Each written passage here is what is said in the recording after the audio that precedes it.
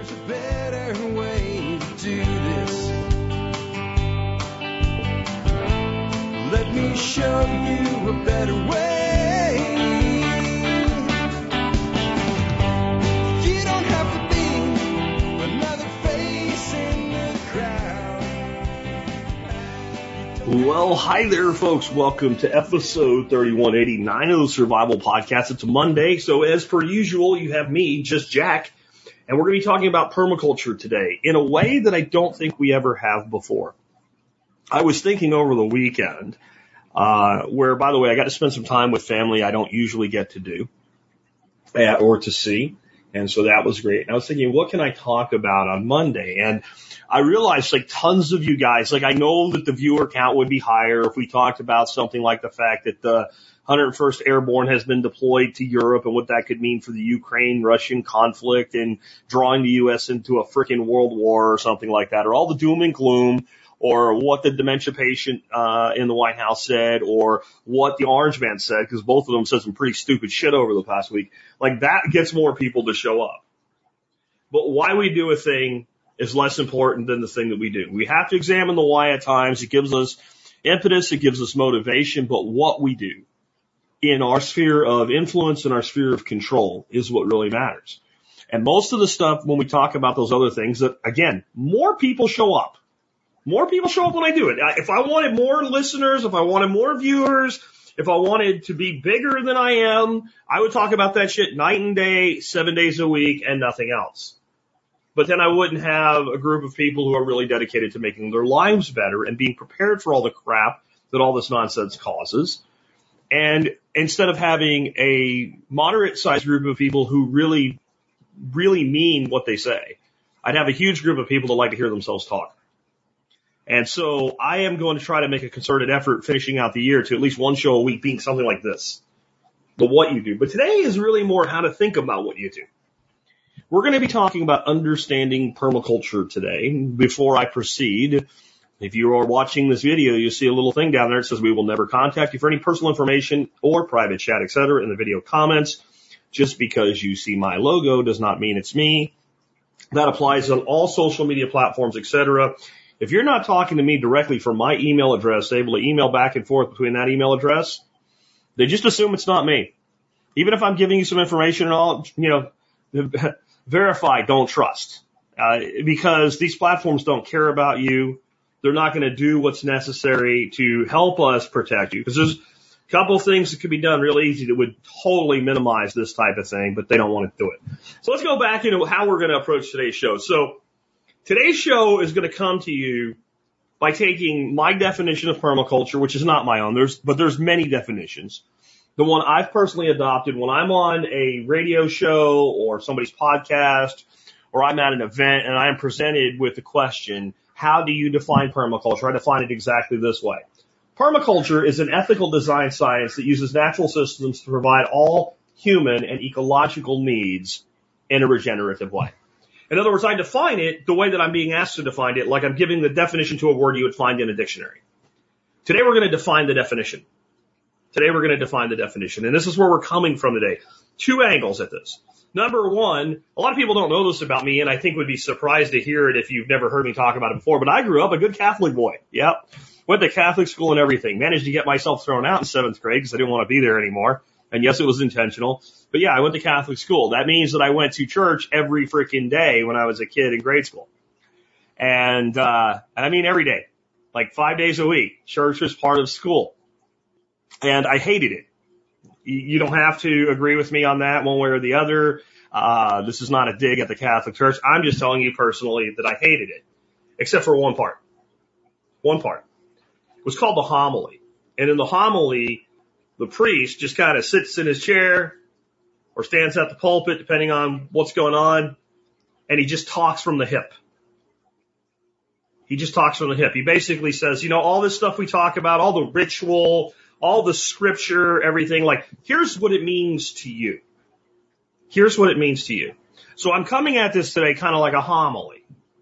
This is what this succinct definition means to you. But I'm also coming at it this way as well. Jeff Lawton once said of Bill Mollison, co-founder of permaculture, Bill writes a sentence like a paragraph like a page like a chapter like a book, and a book like a full set of encyclopedias. For a long time, I was perplexed by that. I was like, yeah, I agree. I would read one paragraph out of the PDM and I would have to literally, like, my head would hurt. That's the permaculture designer's manual for those who don't know. I'd have to put it down and I would have to digest it over time before I could go back and read the next paragraph. And that's why it's actually a very difficult book to read. I don't know how many people actually have read the entire PDM. I will admit that I haven't. There's parts of it that I think, I guess I'm not ready for. There's parts of it that I think, to be fair, I think are outdated. I think if you read the PDM and you read chapter 14, there's a lot of great ideas in there. But when you move into a world that we have today with greater technology, payment systems like Bitcoin, et cetera, you can completely rewrite the 14th chapter, which means you just didn't have the tech. Let's would be a form of cryptocurrency today. I'll leave it at that. But the rest of it, I think it's just, I'm not ready yet, or I'm not prepared to go there yet, or it doesn't apply to my life. And again, I want to come at this like a homily, but I was always perplexed, like, how can a man do this? And now I realize that it's actually not complicated to understand how. The reason you have one man that can do this is you had the man that created permaculture. Therefore, he understood permaculture. Therefore, he wrote about permaculture from the angle of understanding permaculture. And when you do that, that's what you get. And the more you understand permaculture, the more you'll dig out of a sentence or a paragraph or a page. Today, I'm going to do, my entire outline is based on nothing but that definition I gave you. We're going to define the definition. And you might think that's pretty basic. I mean, permaculture is an ethical design science that uses natural systems to provide all human and ecological needs in a regenerative way. Okay? How about we define ethical? How about we define each of the ethics under ethical? How about we define the prime directive, which is part of the ethical concept, and we haven't even gotten past ethical. Permaculture doesn't count, that was the question, and ethical. That's how much we have there. Well, then we have to define science as it relates to our question. What is science? What is the science that we're talking about here? What do we mean when we use that word? What is design? What does design mean? Designs can mean lots of things. Design can mean a ton of different things. What do we mean when we say design? What are we talking about? What are natural systems? What makes a system natural? If we made it, is it still natural? Are we natural? What about provide? What do we mean by provide? Does that mean that somebody brings it to you? Or does that mean that people who want to participate can acquire their needs from natural systems? And what do natural systems mean? What are human needs? What are human needs? What are ecological needs? What does regenerative mean? And all of a sudden, this little tiny sentence is not a paragraph. It's a chapter. Maybe more. Maybe more. Before we get into all that, I want to just real quick hit our two sponsors of the day for you today. Sponsor of the day number one today is John Bush. And John recently did the Great Financial Reset Response webinar, dealing with all the stuff we kind of started, all the problems, like what do you do tactically to deal with this? And so it ran on Friday, or it was Thursday or Friday last week. It was Thursday last week it ran. And I had heard a ton of great feedback from people. I'm like, well, you missed it. And John got in touch with me. He said, no, they didn't miss it. You have until tomorrow night. So today, October the 24th, Monday. I don't know when you're listening, but while I'm doing it, that's what it is. It's Monday, about noon, October 24th. And you have until tomorrow night. So Tuesday the 25th. You can go through the link in the video notes or the show notes today. You can register for it. You can watch it at your leisure until that point, and you'll learn about the next phase in this series of webinars that's coming down the pike. Next up today is JM Bullion. I know you guys know that I am big on Bitcoin. I think it is one of the greatest ways to preserve wealth out there. And I often hear from people like, I don't believe in Bitcoin, man. I believe in silver. I believe in gold. I believe in things that work. And gold has been a store of value for a very, very long time. I don't think it makes necessarily the greatest form of money anymore. That it doesn't work in a digital age as money without significant counterparty risk. But it is an amazing store of value, and it's not going to cease being a store of value. Silver is both a store of value and an industrial metal with what's known as an inelastic demand. That means there's certain things that silver goes into that if silver price goes up to $65, the industrial process is still going to require it, and they're still going to pay for it. It won't matter. That demand is inelastic, and that's why I think both are great investments. Both belong in your portfolio. I wanted to point this out today, though. You can look at, there's a ton of stuff that JM Bullion offers. They're a great company, very competitive on price. But if you look down on their page where it says, why choose JM Bullion? JM Bullion is an online retailer of precious metal products established in 2011. Do you know when they became a Survival Podcast sponsor? 2012. We've been working with them since 2012. That means if there's ever a problem, I can get in touch with the president. His name's Michael. I won't say more than that. I don't want to dox my own sponsor. People have personal lives. But I can get directly in touch with him and it gets handled. And that happens almost never. But you might imagine there were some hiccups. There were some hiccups when we started, being that they were only about a year old, right? And Michael said to me over and over again, when I would bring this to his attention, thank you. He saw it as a way to tighten up his operations, and that made it right away the partner I wanted to work with long term. So check out JM Bullion. You get free shipping. You get discounts if you're a member of my program. You get better pricing than Monix and AppMix, and you get the same silver or gold. That's kind of the whole point of silver and gold. With that, let's dig on into this. Let's talk about permaculture and going into what is permaculture. And let's start with that definition of it's an ethical design science that uses natural systems to provide all human and ecological needs in a regenerative way. And I'm going to start right off with I tend not to point out my disagreements with other permaculture practitioners. I tend to let permaculture speak for itself, and each of us is a designer and a teacher and a consultant and a theorist and a practitioner in our own way. And then permaculture is the art and the palette that we paint with, right? And then people choose what they want to use. And when that comes down to like, should you or should you not have an herb spiral, just as a little thing, I think herb spirals generally turn into weed spirals. I'm not exactly enamored with them, but if you want one, go have one. I'm not going to have a debate about that, and I'm not even going to defend my position. It's just, that's my opinion. For me, on my property, the way I do things, I don't want a nerve spiral. You do great. We'll hold hands and sing Kumbaya and we won't worry about it, right? But the first part of this definition, there are permaculture teachers who have left the ethics and the prime directive out of permaculture. And that I disagree with. I think it's actually very difficult to truly teach permaculture as I'm defining it here. And this is the most eloquent, succinct, accurate definition of permaculture as a thing that I have found. I did not create it. It is not mine. I cobbled it together from different pieces, parts of great permaculturists. I will give credit to both Jeff Lawton, I'll say Jeff Lawton, Ben Falk, and Bill Mollison and David Holgram. That those are the people that I've basically cobbled this together from. And I can't use the definition without the word ethical. And here's what I mean. Permaculture is a design science that uses natural systems to provide all human and ecological needs in a regenerative way. I've just created something that could be a monster. We remove ethics.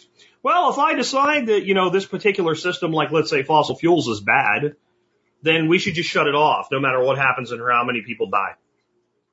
With no understanding that also might have ecological consequences as well. I'm just saying, like we might actually have a role here. So we might fail the everything about the ethics if we did that. If I decide that this particular organism is an invasive species, I might eradicate it without understanding the full implications of what I do. And there's no reason for me to worry about it because I have no ethics to worry to get in my way. Science absent ethics is incredibly malicious. That's why when you hear words like technocracy, it should chill you a little bit in your bones. That's why there's so much harm done in the name of science in the pharmaceutical industry, in the food industry, in the medical industry. You might say, well, you just said farm. Well, I'm talking pharmaceuticals, the things that go in our body, medical industry, the things that doctors tell us to do. And you can keep going from there. And there's so much harm done in the name of science. And, you're talking, when you say medicine, that's a place where people take an oath to be ethical. And they don't necessarily pull off the ethics very well. And they make excuses like, I have too much time invested now. I'm a young doctor. I just got out of school and finished my internship. I can't speak out about this thing, even though I know that this thing is a thing. So we need to have grounding ethics. So to me, when we define ethical in permaculture, we start from the prime directive and the three ethics. So then we have to define those. So in the prime directive, we come from a standpoint, and the prime directive is not labeled an ethical or one of the ethics, but it uses the word ethical. And in the designer's manual, it comes directly above the three ethics. It is the thing that encapsulates the ethics. And that is that the only ethical decision, so we're back to ethics, is to take responsibility for that of ourselves and that of our children. So then within that, we actually have to define, well, who's ourselves and who's our children?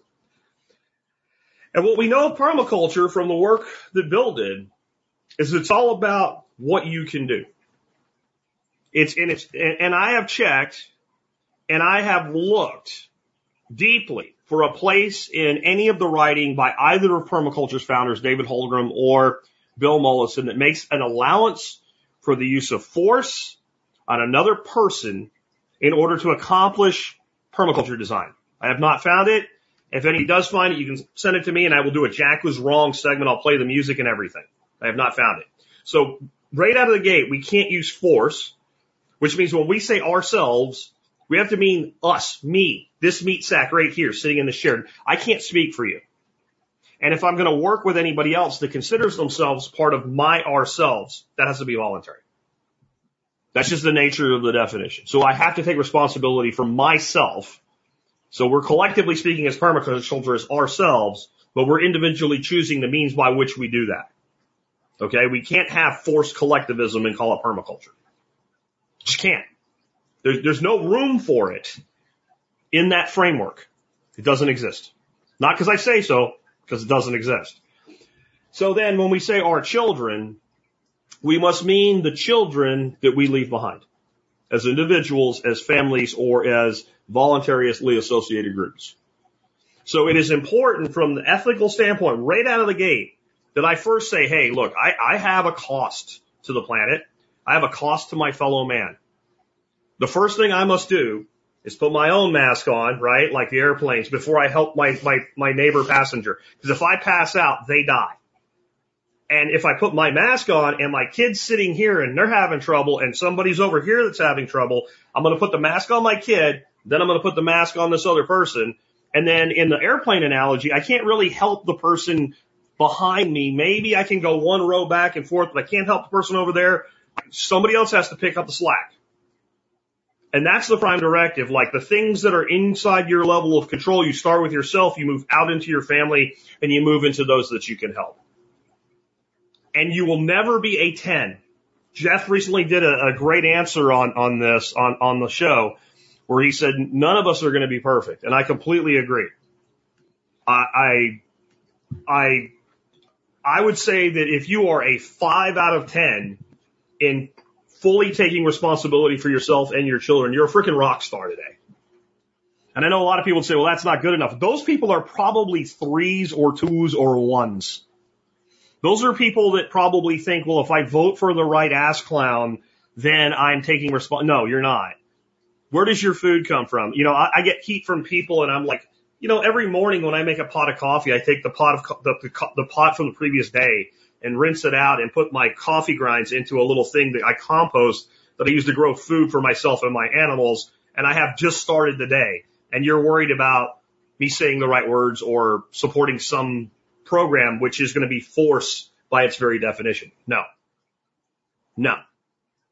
I have to take responsibility for me, property that I am blessed with the ability to manage, my family, my animals, everything that I do as best that I can.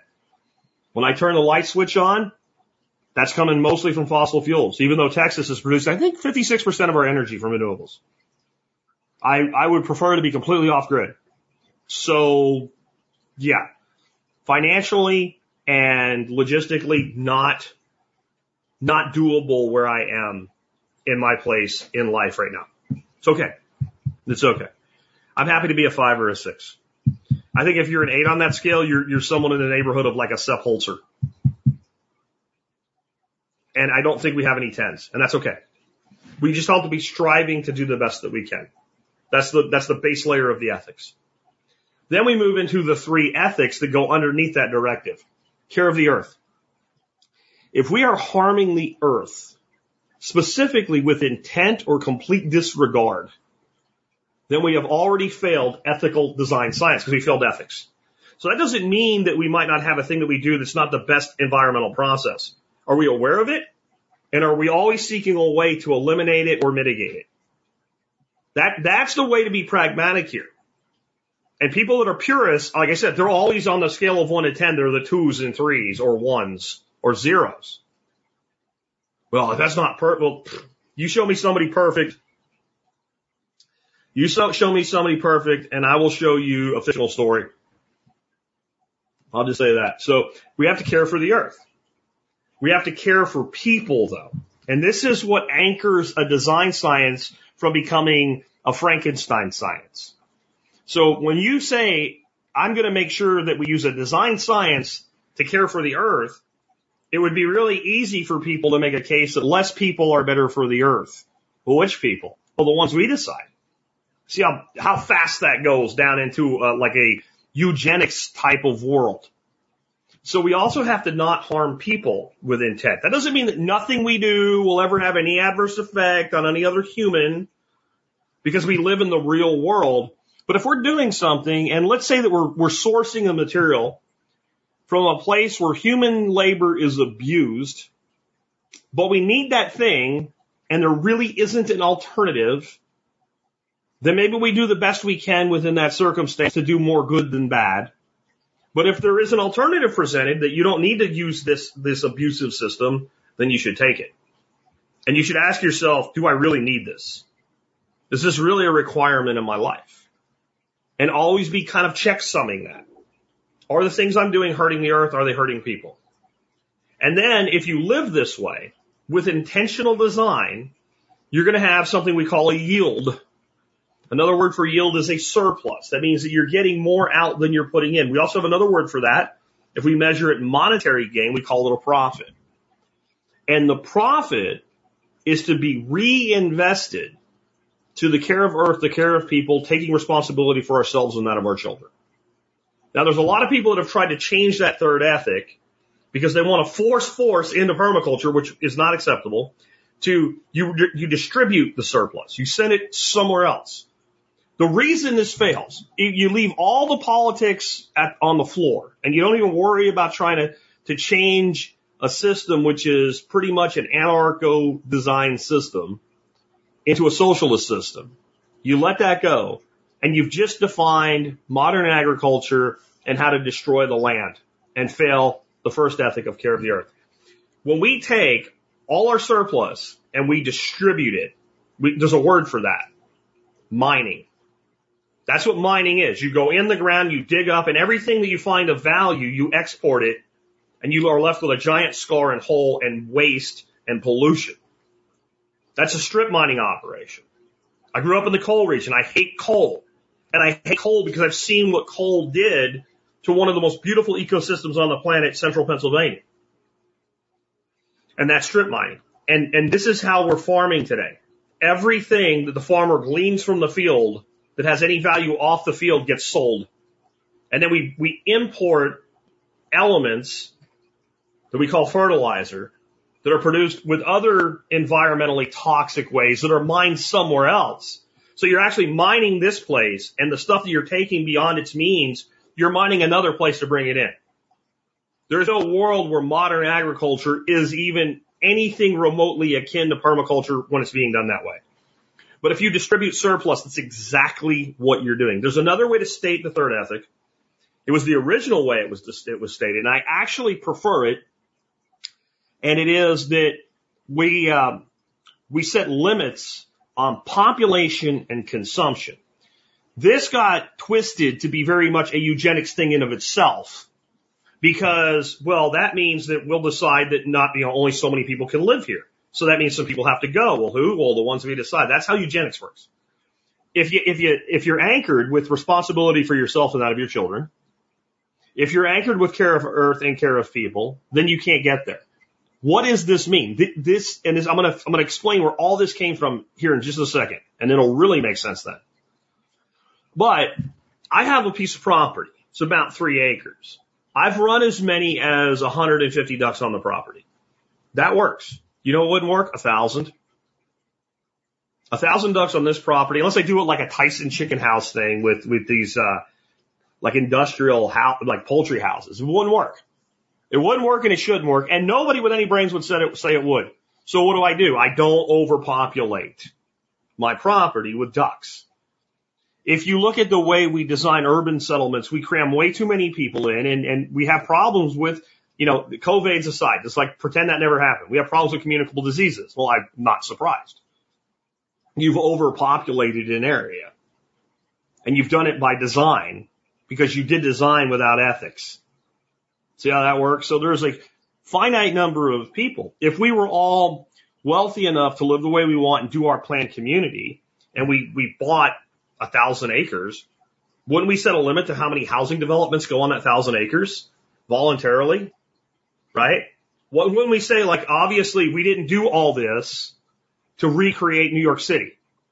So on this 1,000 acres, we're going to say that there's X amount of zone 5 permaculture, which is where we don't touch it. So it's common area. It's for foraging. It's for hunting. It's for contemplating. It's for going into the forest to learn from the teacher. The forest of the teacher is a permaculture principle. Forest being the ultimate teacher. We're going to have some other stuff that's like common design managed area. Everybody's going to have at least this much. We're going to put buffer between people, and we're going to do this in an ecologically friendly footprint. So that's limits on population and consumption. Either of those definitions work for the third because they actually mean the same thing. If you set limits on population and consumption according to the first two ethics and the prime directive, you will be reinvesting surplus to the end of the first two ethics. And almost nobody explains it this way. Specifically teachers who have avoided the subject because they don't want all the little touchy things, all the little points where you felt a little bit triggered in the last 10 minutes while I was talking. They just don't want that. But how do we have a design science that delivers on permaculture's promise if we don't first anchor it in ethics? So now we've gotten as far as permaculture is unethical, full stop. That's as far as we've gotten in this definition. Let's move a little faster. It gets easier from here. Design science. So let's define science. What is science? Science to me, and I think it's a perfect definition for permaculture. Oh, I got to back up just a second before we leave the ethics. Just a second, I promise.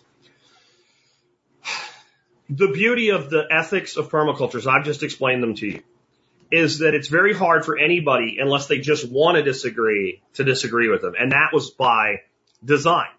So what Bill did is he went to, I think it was something like 38 different indigenous cultures that were still around, and also gleaned from many other indigenous cultures that had disappeared. What were the primary ethics that they managed their civilizations and their tribes, et cetera, by? What were the most common things?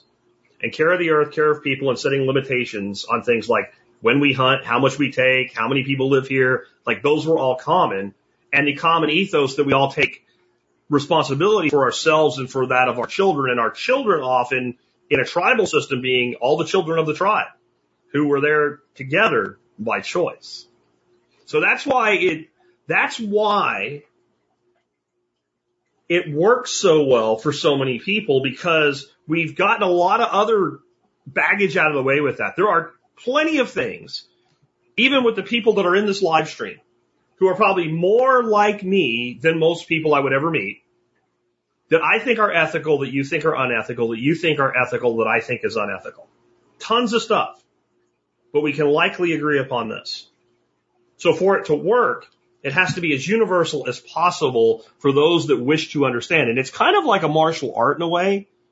Two martial artists can have the same teacher, and one can become a great martial artist, even if they don't have an incredible amount of natural talent.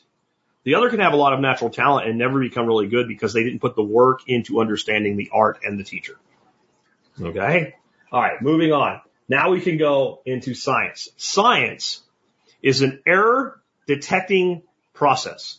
That's what science as a method is. It's an error detecting process. When you learn the scientific method in grade school, hopefully, I don't know if they teach it then anymore, you learn a very simple methodology.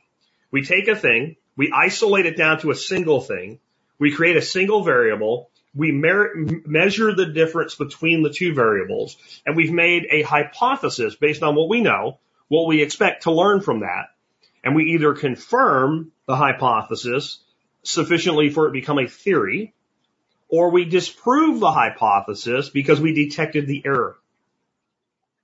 Now, the problem with this when it gets applied to a living system, you have the soil with a gazillion different organisms within it, and you're trying to isolate down to the effect of a single organism, so you sterilize and sanitize everything, and you make everything else equal by having an inert, and you don't understand that every one of those organisms has a relationship with every other one of those organisms. So if you had 5 organisms in your soil and you added an organism, you would think you added a single relationship, but you didn't. You added 6. And that's just at a very simplistic level, because this one new organism has an interaction with each of the other 5, a potential interaction anyway. But maybe, let's say organism 1 and 2, right, had no interaction with each other that we could determine. But if we add organism 6 and it forms a relationship with organism 1, all of a sudden that relationship creates a relationship with organism 2, directly as in a triangle or indirectly as in through one to the other. And so science starts to fall apart when we try to go that much of an isolationist, i.e. the classic scientific method, with something like just the soil life web. We haven't even talked about planting anything yet. Like, well, do these two plants go well together? Well, what else is there? What climate are they in? Maybe they go really well together in Jacksonville, Florida, but not so well in Richmond, Virginia. There's all these variables. So permaculture uses a principle called observe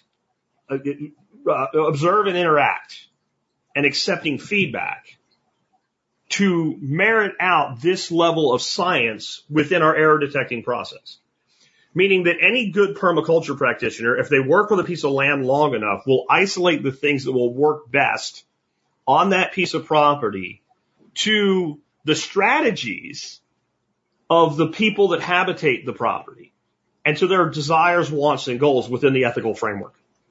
Meaning that you and I could have the same exact property, same climate, same size, same solar intake. We could be neighbors, same soil, start out with exactly the same property. And we could employ entirely different applications of technique and tactic because we have a different strategy. Maybe I want a system that is primarily animal-based. Most of the trees are mast yields for the animals.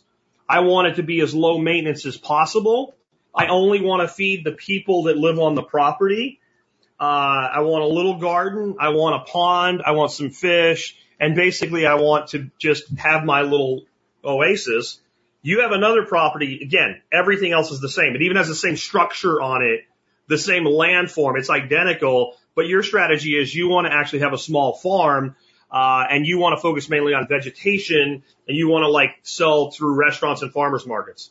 And you are okay with working every day as a farmer on your property, right? So that error detecting process works for both of us because we're not looking for one answer. We're looking for our answer under our circumstances.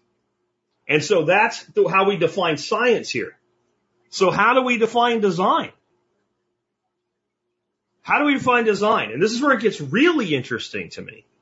I define design is laying out and implementing techniques and tactics to the goal of my strategy.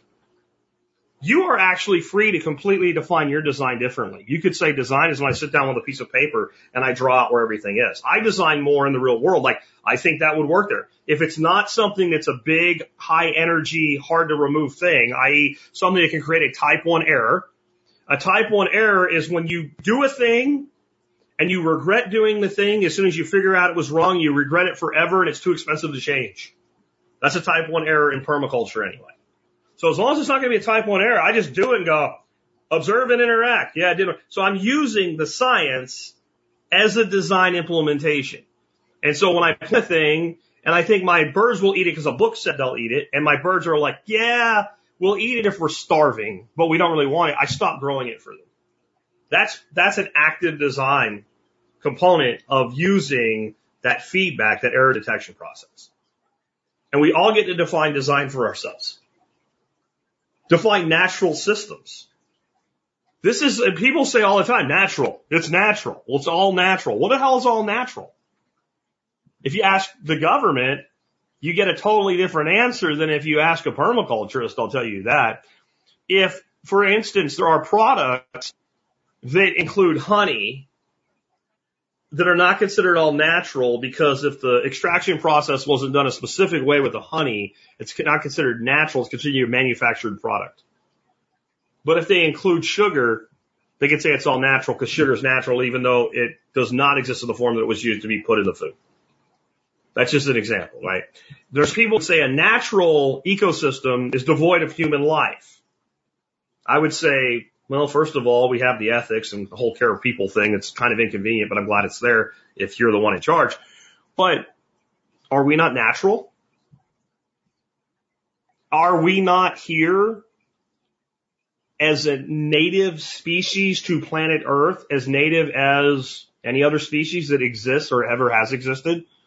We're certainly as native as the dinosaurs were. We somehow got here. You know, whether you have a religious explanation, whether you have a scientific explanation, or you have something that blends the two worlds, I don't care. We don't have to agree about how, but we got here. We're here. We didn't come here in spacecraft from some other planet. That would make us non-native species. We're here. We're here the same way through some similar process to every other life form. Now, unlike a lot of other life forms, we can think at a level that allows us, through our adaptive nature, to be extremely beneficial or harmful to the planet. All other species are regulated by the environment over time itself. A species that overeats in a given situation will either end up attracting enough predators to bring its population into check, or it will disperse its own population by eating too much food and not being able to adapt. We can travel at speeds that are ridiculous compared to other species. We have so many things that we can do. But that doesn't make us not natural. There are a lot of things that animals or insects can do that we can't. I would say today we probably could make a scale model of, one-for-one scale model without pouring metal down and killing all the poor insects of like the way ants build a nest. We have the computer technology, 3D printing, we could do it. Go back 100 years, and I don't think mankind could have built a scale model, let alone a functional ant mount. And if I don't know that today, without the leafcutter ants, we could build what leafcutter ants built. Here's the cool thing about leafcutter ants. They take the leaves down in the hole, and everybody thinks, what does that mean? Well, they eat the leaves. They don't eat the leaves. Leafcutter ants don't eat leaves. They're cool critters too, man. They're not a very aggressive ant. When I was in Panama, they were everywhere. And right through the middle of like fields, like where they had like the parade fields and exercise fields and all on the base, you would see this little path about 2 inches wide where there's like no grass. It looked like somebody went through there with like a roller wheel and just matted it all flat down. That's kind of what happened. And what it was, they love the mangrove leaves, but they might be living over here in the jungle. There's one mangrove tree that has a sprinkler sitting out here at the edge of the field because it looks cool.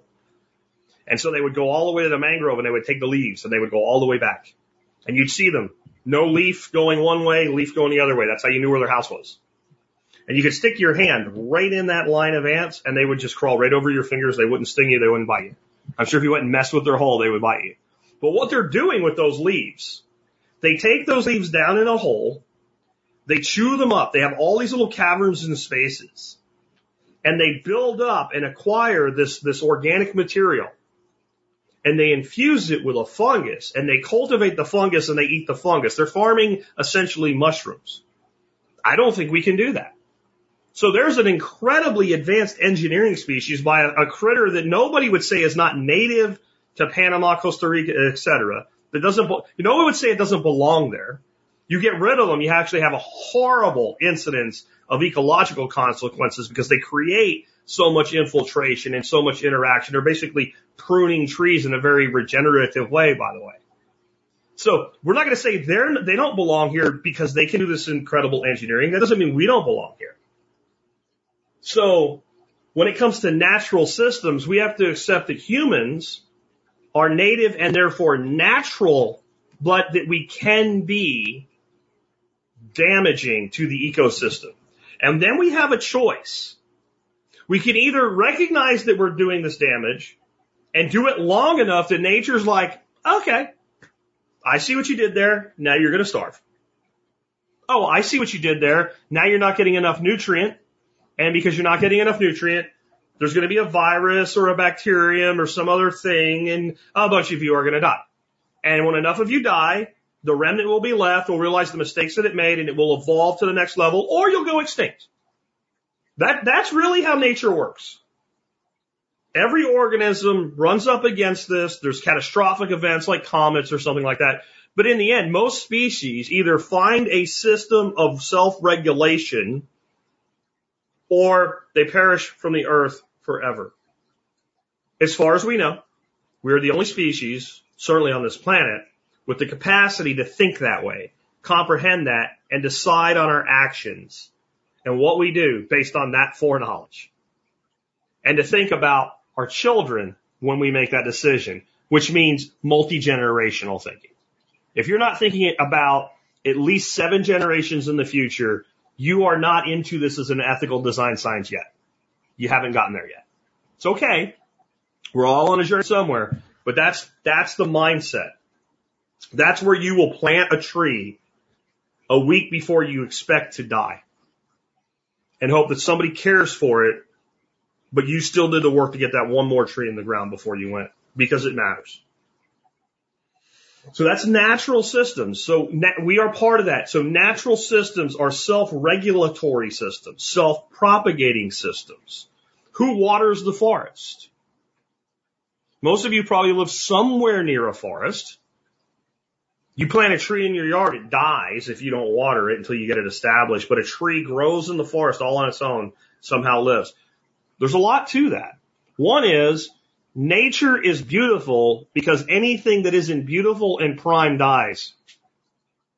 It's a hard thing to accept. And again, it can get very Machiavellian if we don't ground this with ethics. That's why I can't leave the word ethical out of this discussion. I can't. Because you can use that as an excuse. Well, this person is disfigured. This person is incapable. Let's just wipe them out. Care of people. Little problem there. A little inconvenient design restriction. We're going to have to not take that approach. We are one of the few species. We're not the only species that actually cares for weak and sick. That actually takes an elderly member of our species and says, let's value this experience.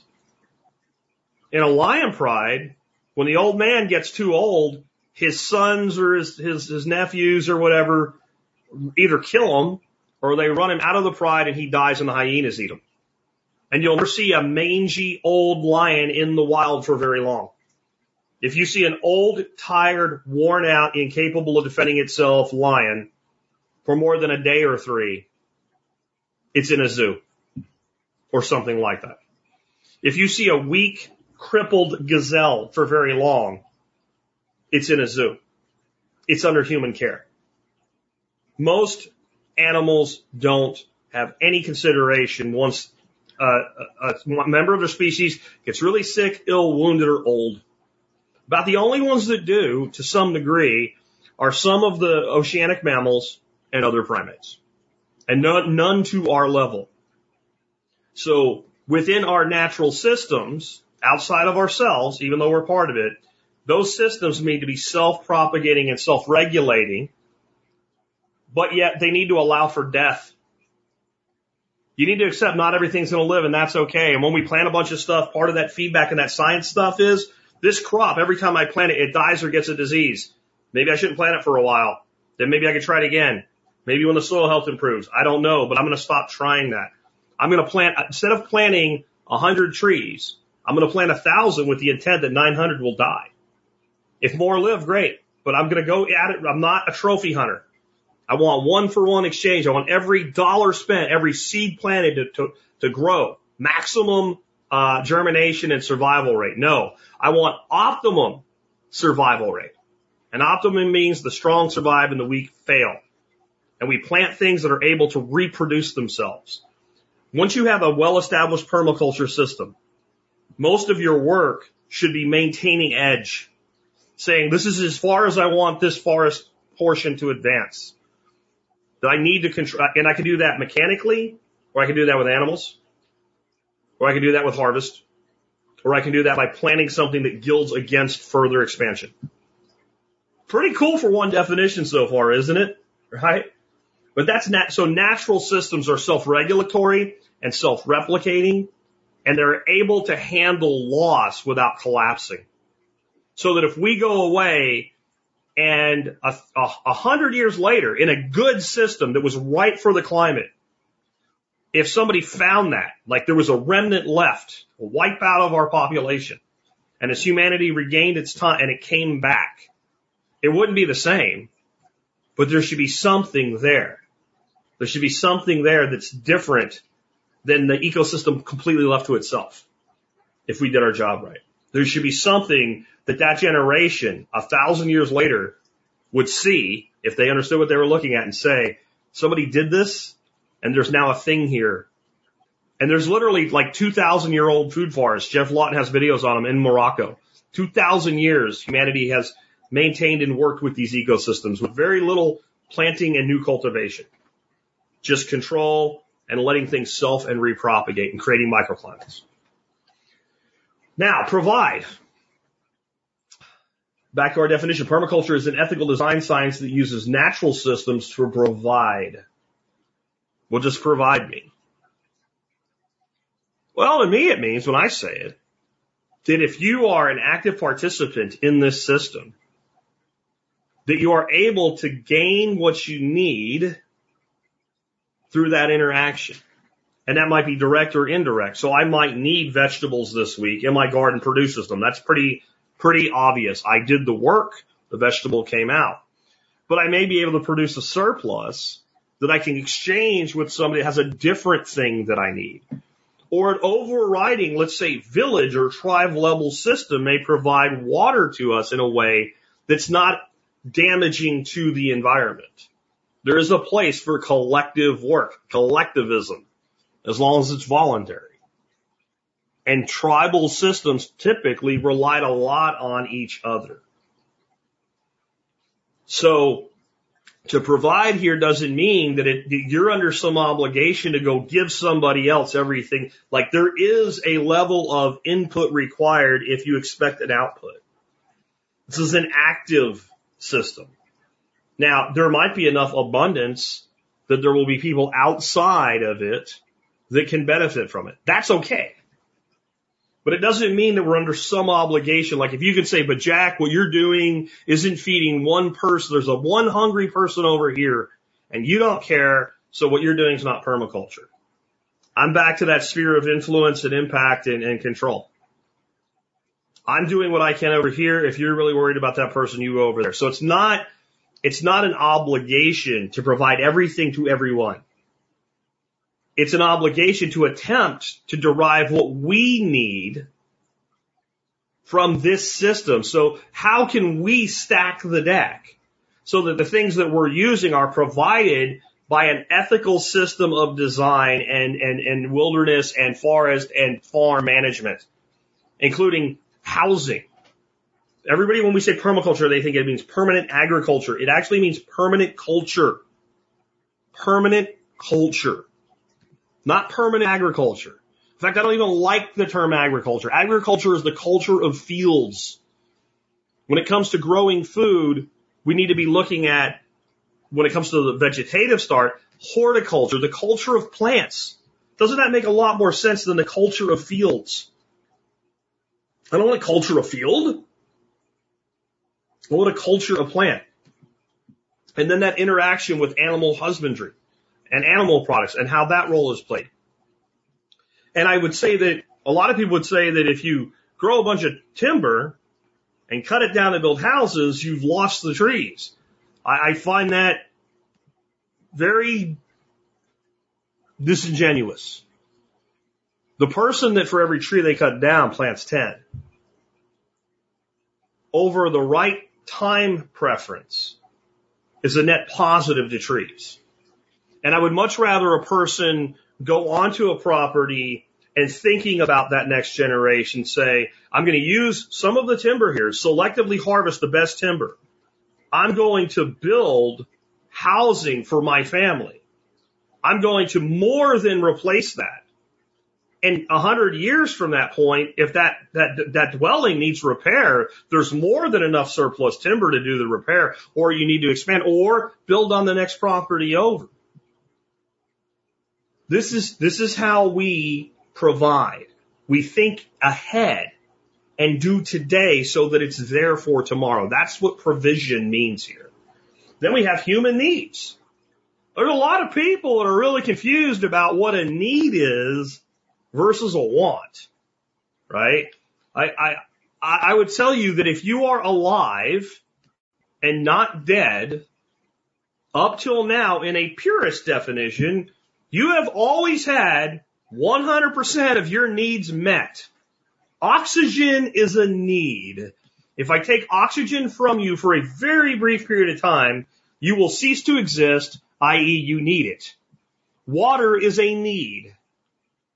It is a longer time that I can deprive you of water, but in a relatively short time versus human life expectancies, if I take the water from you and you get no water, you will die. Food is a need. Food is a need. Again, you can live a lot longer without food than water, but if I deprive you of nutrient for long enough, you give you water and air, no nutrient, pure plain tap water, eventually you will die. You'll get sick and die. So those are like on a strict standpoint. But if humanity is to thrive, we also need other humans to be able to exist together in a way that doesn't involve us all stabbing each other with knives all the time. If humanity is to fulfill all of the promises of permaculture, we kind of need some recreation in our lives. We don't have to be fully purist with this. But when we say needs, we do have to be clear that we're not saying everything that anybody can come up with, that anybody wants at any moment has to be met, or it's not permaculture. And I know that sounds crazy to most of you guys listening to me today, but there are people that are part of this whole culture, this whole community we call permaculture, that do think that way. Well, anything I want, I should have. And that's a generational problem to a large degree. The most recent 3 generations are the most predisposed to this idea that whatever I want, I should have. And if I don't have, somebody should give it to me.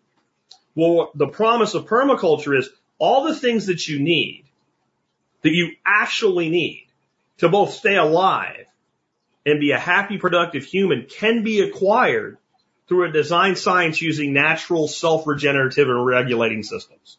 We don't have to do all this harm to meet those baseline requirements. And most of the damage that we do to the planet comes from meeting those baseline requirements. There's a lot of stuff when I say you don't need everything you say you want. You can think of things that people have that opinion of. The amount of environmental degradation being done so that they can have those things pales in comparison to the amount of environmental degradation being done by farming corn, soy, wheat, potatoes, and rice.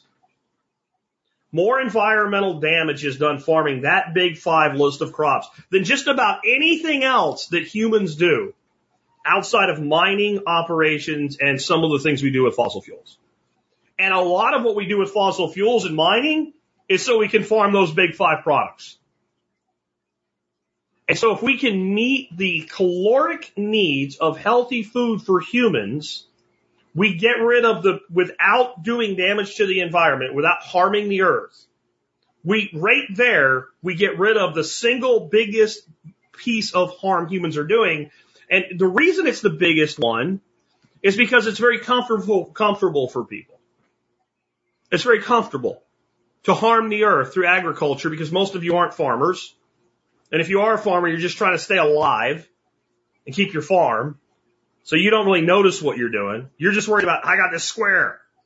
Combine's got to be on the property by this time to get the wheat in before it's out there too long. And it can't get here too early. And if I don't do this, I'm going to lose everything that's been in my family for 50 years or more. I understand why the average farmer is 66 or 67 years old. But all that damage is occurring and it's becoming more and more commercialized. And that guy that we're even worried about is going to be existing less and less. It's more and more done by machines and automation. It's a business program run by corporations. And I don't hate corporations, but that's what this is here. And we say, well, we need it.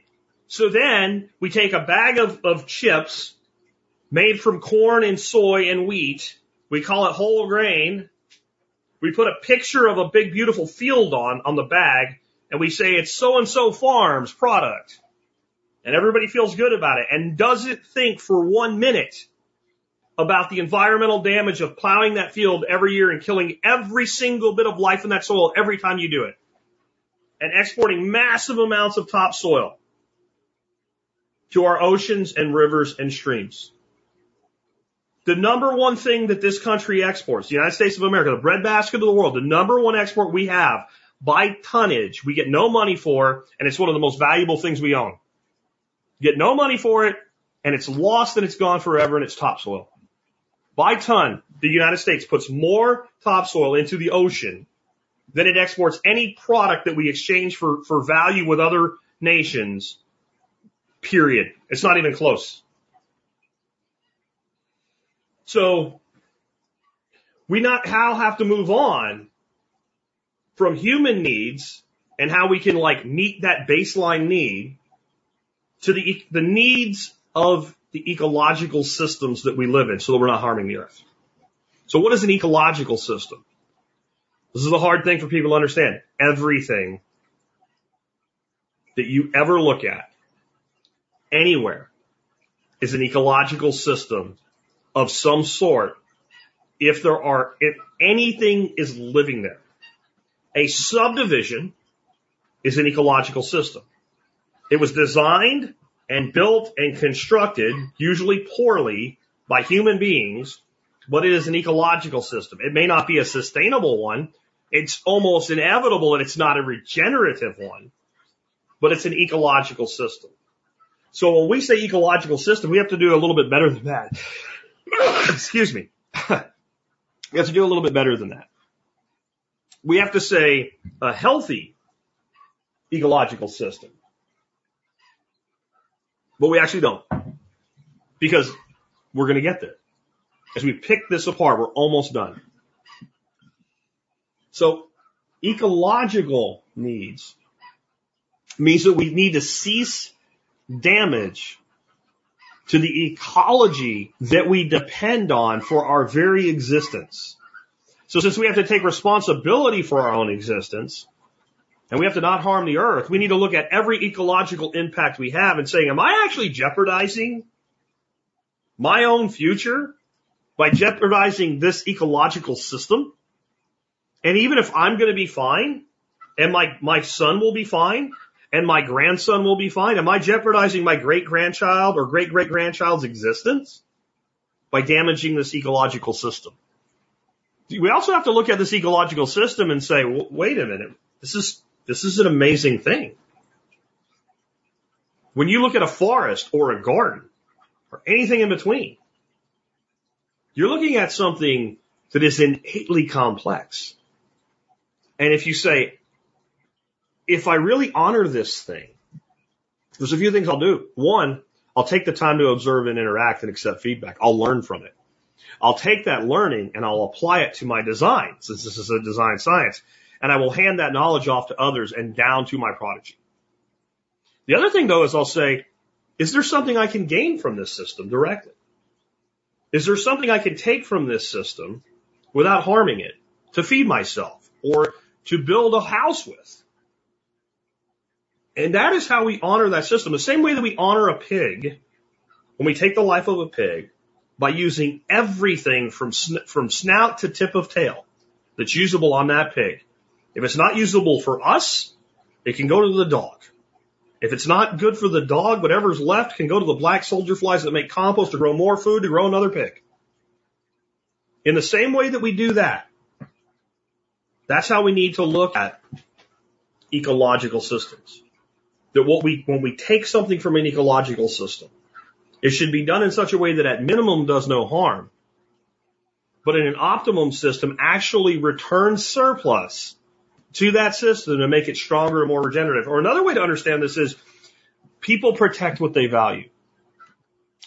There were certain countries in Africa, for instance, where animals had been hunted near to extinction, and the solution was, let's ban all hunting.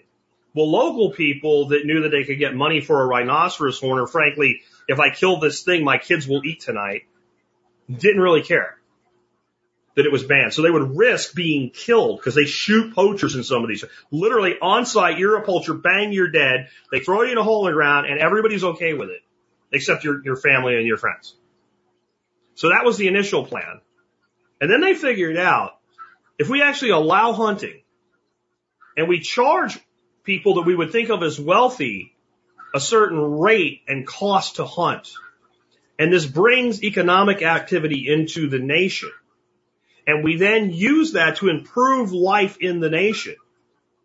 With a voluntary process, we've now made these animals innately more valuable to the local person than they would be as a quick hit on either feeding my family or selling a rhinoceros horn to China because of some superstition that the guy killing the rhinoceros doesn't even believe.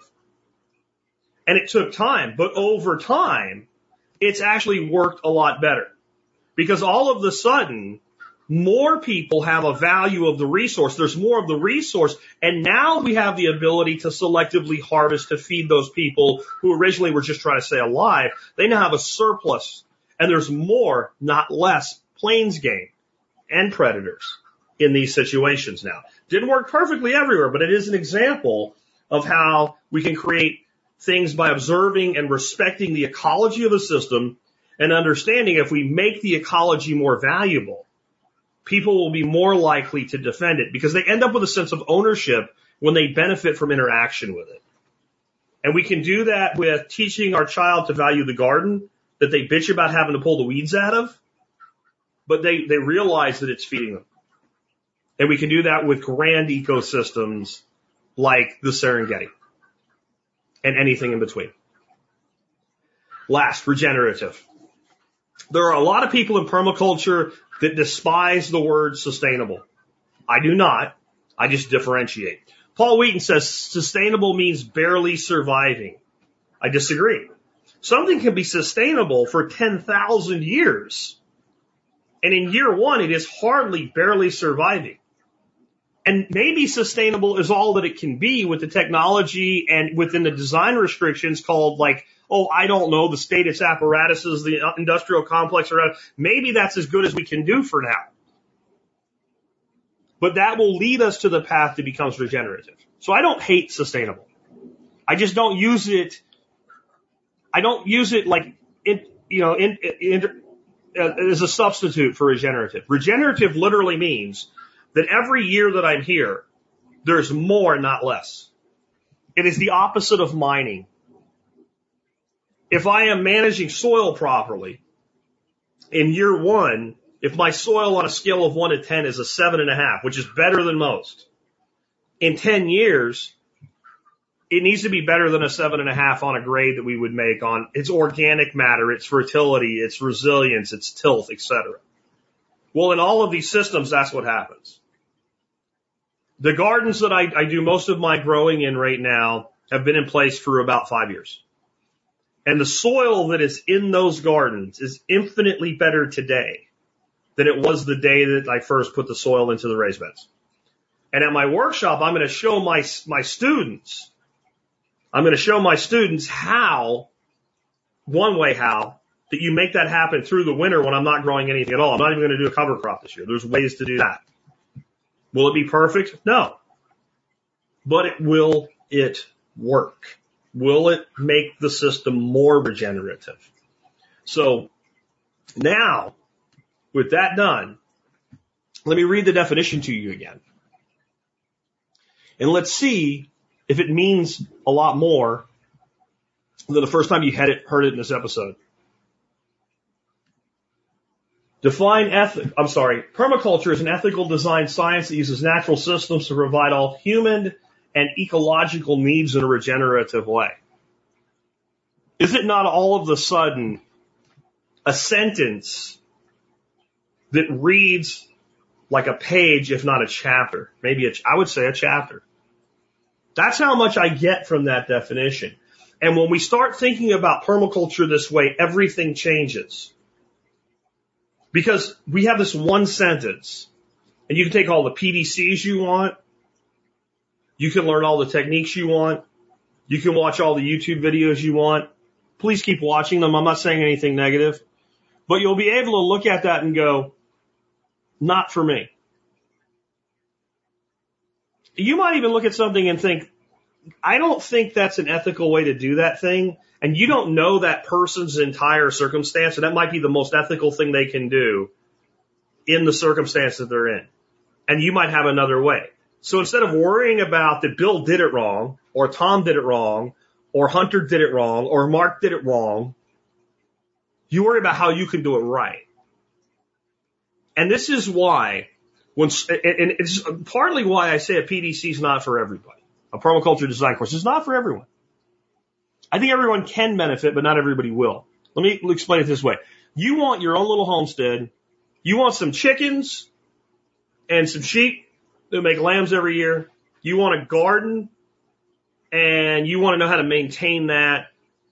And you want to have some forage on your property as well for yourself, like herbage and medicinals and things like that.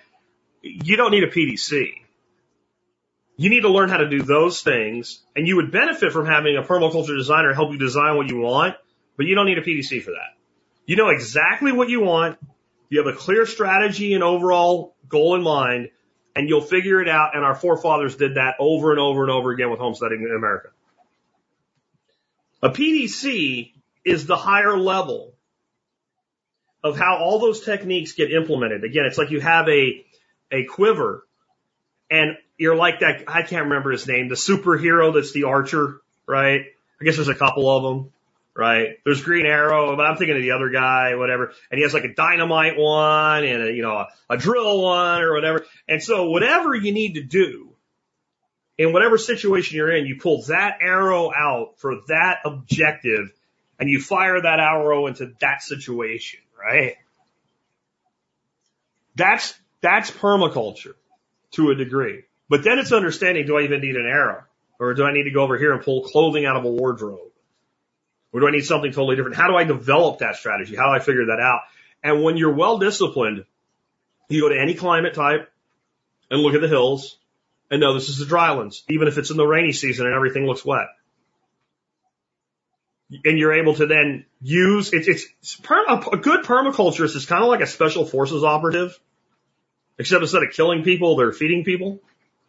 One of the things that Special Forces does is when you go into a region, you use local people to accomplish the mission. You get local intelligence. You trust local leadership to a degree. A permaculturist will go in and, well, what was traditionally grown here and why did it stop getting grown? What went wrong? Maybe it was the wrong crop, or maybe it was the wrong technique, or maybe it was the wrong application of the crop and the technique. I don't know. I need to figure that out. What's available? Who's the oldest person around us that ever grew food here? Who's the oldest person around here that ever managed goats? I want to go talk to him. Bring that person to me, or bring me to that person if they'll see me. And you collect that information. I think Hawkeye is the archer guy that I was thinking about. I don't really do superheroes much, but I think that's the guy. My nephew, my grandson likes him. And then you take that collective intelligence and you use local talent to start implementing these solutions, and then you turn over the operations and the locals and you go away. Whether that local is a well-to-do person that just bought 70 acres, or you're doing relief work in the middle of Africa, it doesn't matter. It's the same approach. And that's why permaculture is for everyone, but a permaculture design course may not be. If you like what you heard today, I think you'd gain a ton from a PDC, but you don't need it to have a good homestead. So what I want to finish up with is what you're not going to learn in a PDC. You're not going to learn the 10 vegetables that grow best in a garden in your backyard unless it's actually a local PDC by a local permaculturist that's calling it a PDC, but they're actually teaching you how to do permaculture locally in your area, which I think they would be better off just telling you that's what they're doing.